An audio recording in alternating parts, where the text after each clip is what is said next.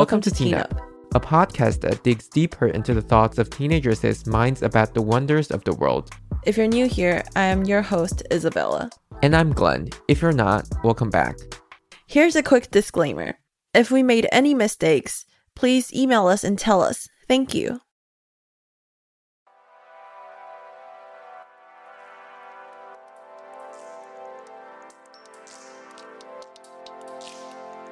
This week, we're going to talk about the fifth album by Lana Del Rey, Norman fucking Rockwell. This album was released in 2019 and it received a nomination for Album of the Year at the Grammys. It was named the Best Album of the Year and the 19th Best Album of the 2010s by Pitchfork. So obviously, it's a critically acclaimed album, and it actually received a very high score on Pitchfork. So Pitchfork is where I usually go to for my music reviews. I think they're pretty critical on the music that they review, so they usually give out like a very harsh review. So getting a 9.4, which is a very high score for their website, it is very impressive. Like, it is 9.4 out of 10, so that's a pretty high score.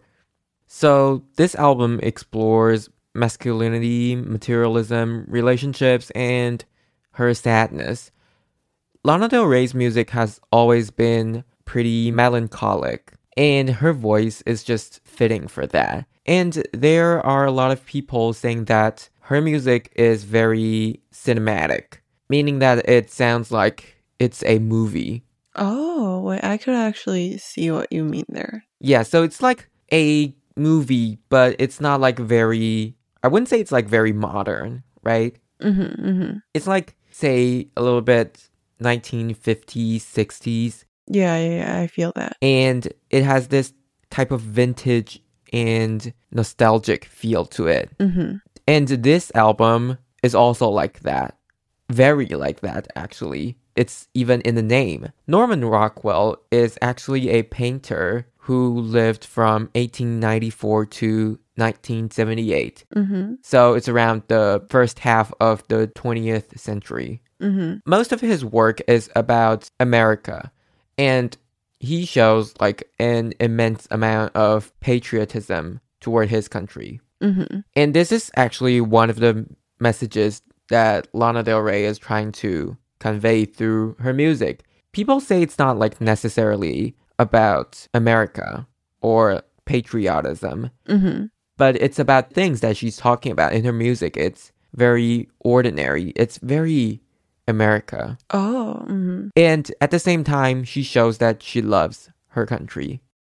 Let's start with the first track, the opener of the album, Norman fucking Rockwell, which is by the same name of the album. This track starts with a little bit of string instrument, and later the piano joins, and the volume just slowly goes up, and we get the first sentence, which is "Goddamn man-child."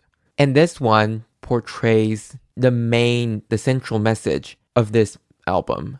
It points out the masculinity and poor male behavior that she's talking about in this album. A huge part of this album is she talking about her relationship with a male and how that develops and how she feels helpless or how she's desperate at times. And in this first track, she's talking about how this masculinity is toxic for her, how sometimes men has this crazy behavior and justifies for them. And in the chorus, she sings, "'Cause you're just a man, it's just what you do. Your head in your hands as you color me blue." "'Cause you're just a man" is said to be parallel to saying boys will be boys. It's like you're not saying anything, but you're justifying these behavior just saying that, oh, because they're boys. And she's pointing out how inappropriate this is. That's actually kind of deep. Like, when I first listened to this song, like, I gotta be honest, I didn't understand what this song was trying to say, but yeah, what you said was deep. Yeah, and then she says, "As you color me blue." So this part of the lyrics is actually saying how this person is making her sad. as color blue means sad. Mm-hmm. As I read on Genius, that she repeats blue a lot in this song. The end of this song is just basically repeating the word blue. And as I read, this blue could also be a reference to Joni Mitchell's album, Blue, which is said to be one of the greatest album ever made. Like, it is such a great album that people praise this album, like, a lot. So, if you don't know, Joni Mitchell is a Canadian singer-songwriter. I would say Lana Del Rey is definitely her fans, because in her following album, Chemtrails Over the Country Club, she covers one of Joni Mitchell's songs for free as the last track for that album. Oh, wow. So that is definitely a sign that, you know, she respects this person, because Joni Mitchell is a great songwriter. Her songs are intricate and beautiful. And I would say, like, I can definitely see Lana Del Rey being influenced by Joni Mitchell. So after this track slowly fades out with she repeating blue, the album goes on to the next track, Mariner's Apartment Complex, which is more or less talking about the same message with her relationship with a male and how that's affecting her. But the track that I want to point out next is the third track, Venice Beach. So obviously the name of the track is a reference to the Californian beach, Venice Beach. Oh. But here she's talking about herself. This song is about her because, well, she said in the lyrics that I'm your Venice bitch. This could be a reference to a mural done in Venice Beach. It's her portrait on a wall. So this could be that. But the genius of this song is that in the lyrics, it's a collection of nice memories of Lana with her man. There are a lot of, you know, little bits here and there. And in these images, you can see how she's talking about America, how she's talking about this image of America that we have, this American dream type of image. And this type of, not just like American dream, but also California. And I really want to highlight this part that she sings, "You're in the yard, I light the fire. And as the summer fades away, nothing gold can stay." So like in a yard, lighting a fire in summer, it's just like these little collections of tiny things that she sings about, but it touches on the American idealism and Americans' materialism.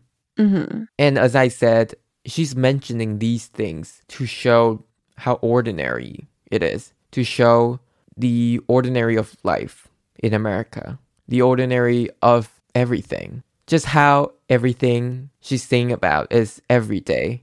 And she is talking about the struggles of every day. It's very human to talk about these struggles, that everybody has them. Everybody struggles from these things that she's saying about. And with these little images, it makes them feel more ordinary. Oh, I get what you mean. And the most special part of this song is that this song is 9 minutes long.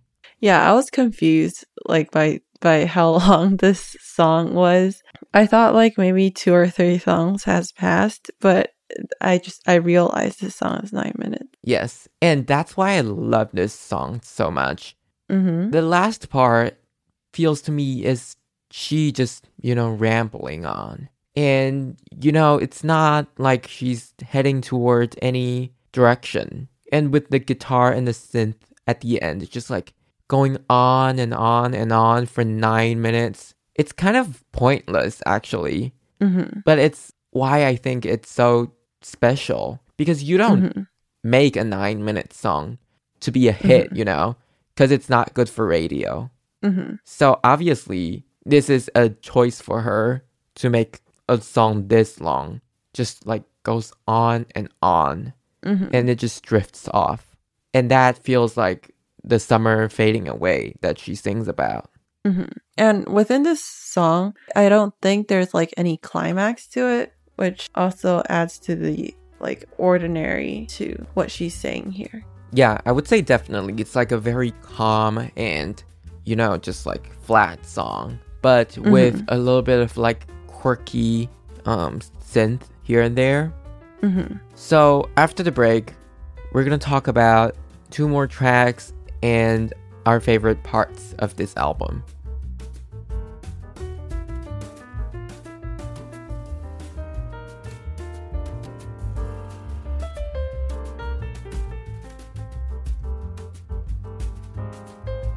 Welcome back. Now we're just gonna talk about the rest of the album and what we like about it. So the next track we're talking about is Cinnamon Girl. I chose this track mainly because of its lyrics and its melody. So when I first told Isabella that we're doing this album and she listened to it, she told me that every song sounds the same. And actually, I would agree. The middle part of this album feels kind of the same. But as I listen to it more, I just think of different songs, from time to time. And I remember all of them. Oh, interesting.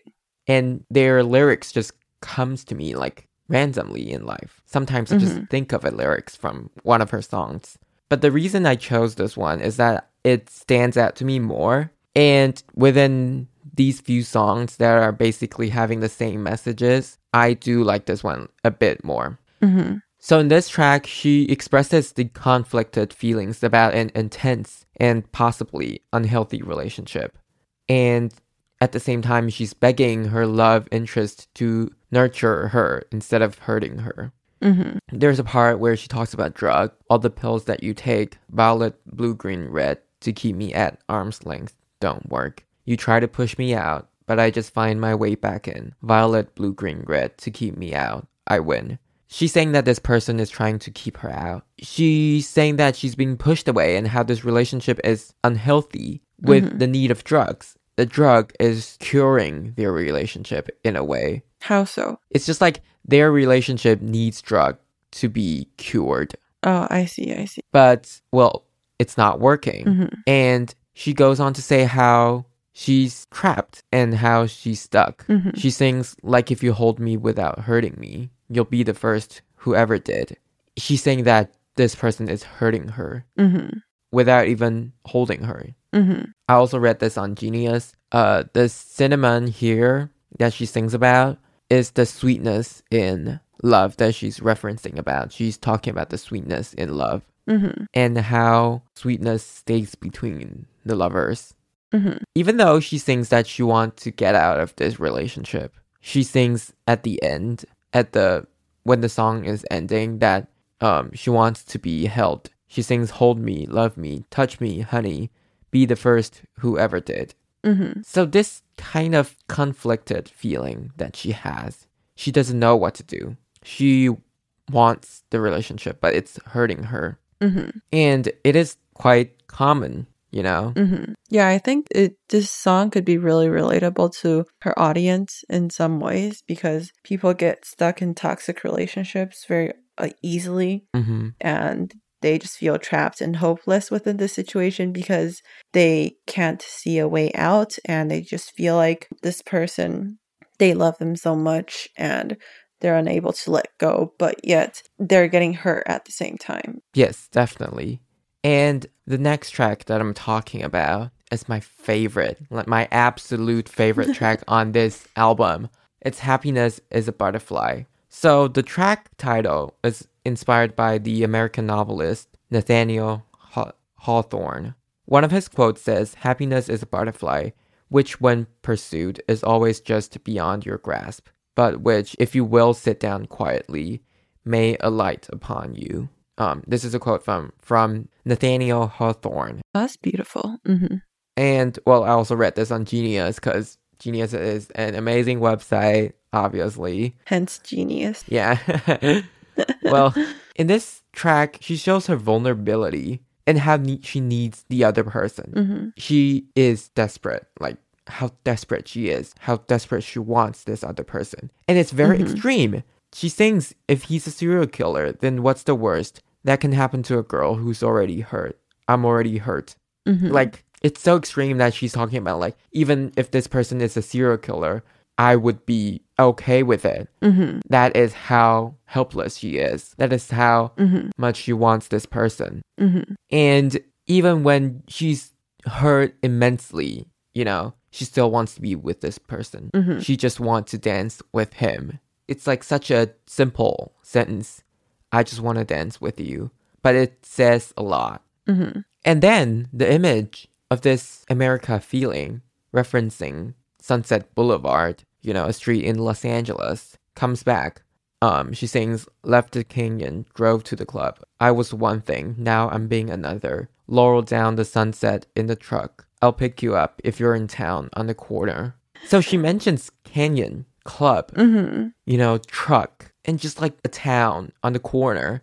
These are like very little things in life, but it's uniquely American. Right. It is very American to talk about these things, you know, driving in a canyon, a truck, and the feeling of cinematic comes back, you know. You have an image in your head. I do. I actually really do. Of a person driving at sunset in a canyon, and you see the color of it.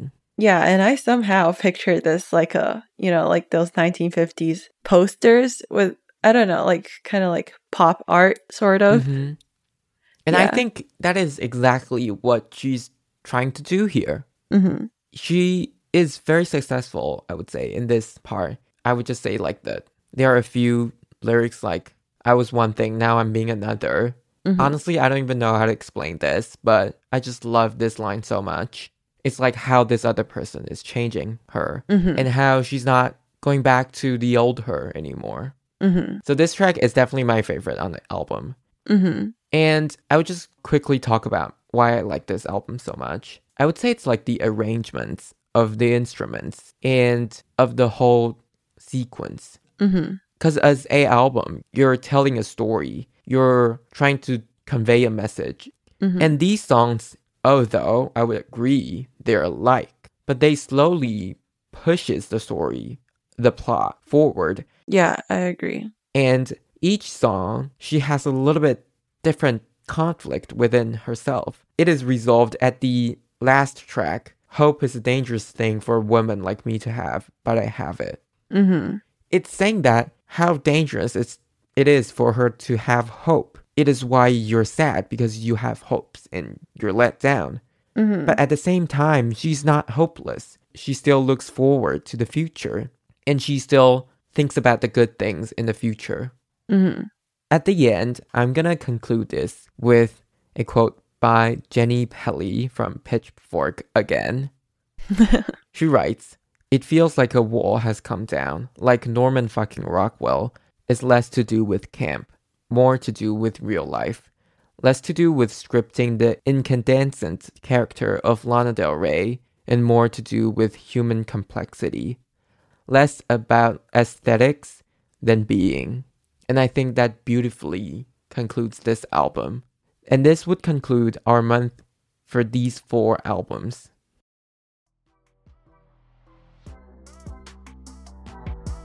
Thank you for listening to this episode. We will upload a new episode every Thursday. Remember to like, follow, and share our podcasts with your friends and family. You could also share your idea and thoughts with us on our Instagram at teenup.podcast. You could also find us on YouTube, and we will be thrilled if you could subscribe and leave us a comment. Thank you and bye!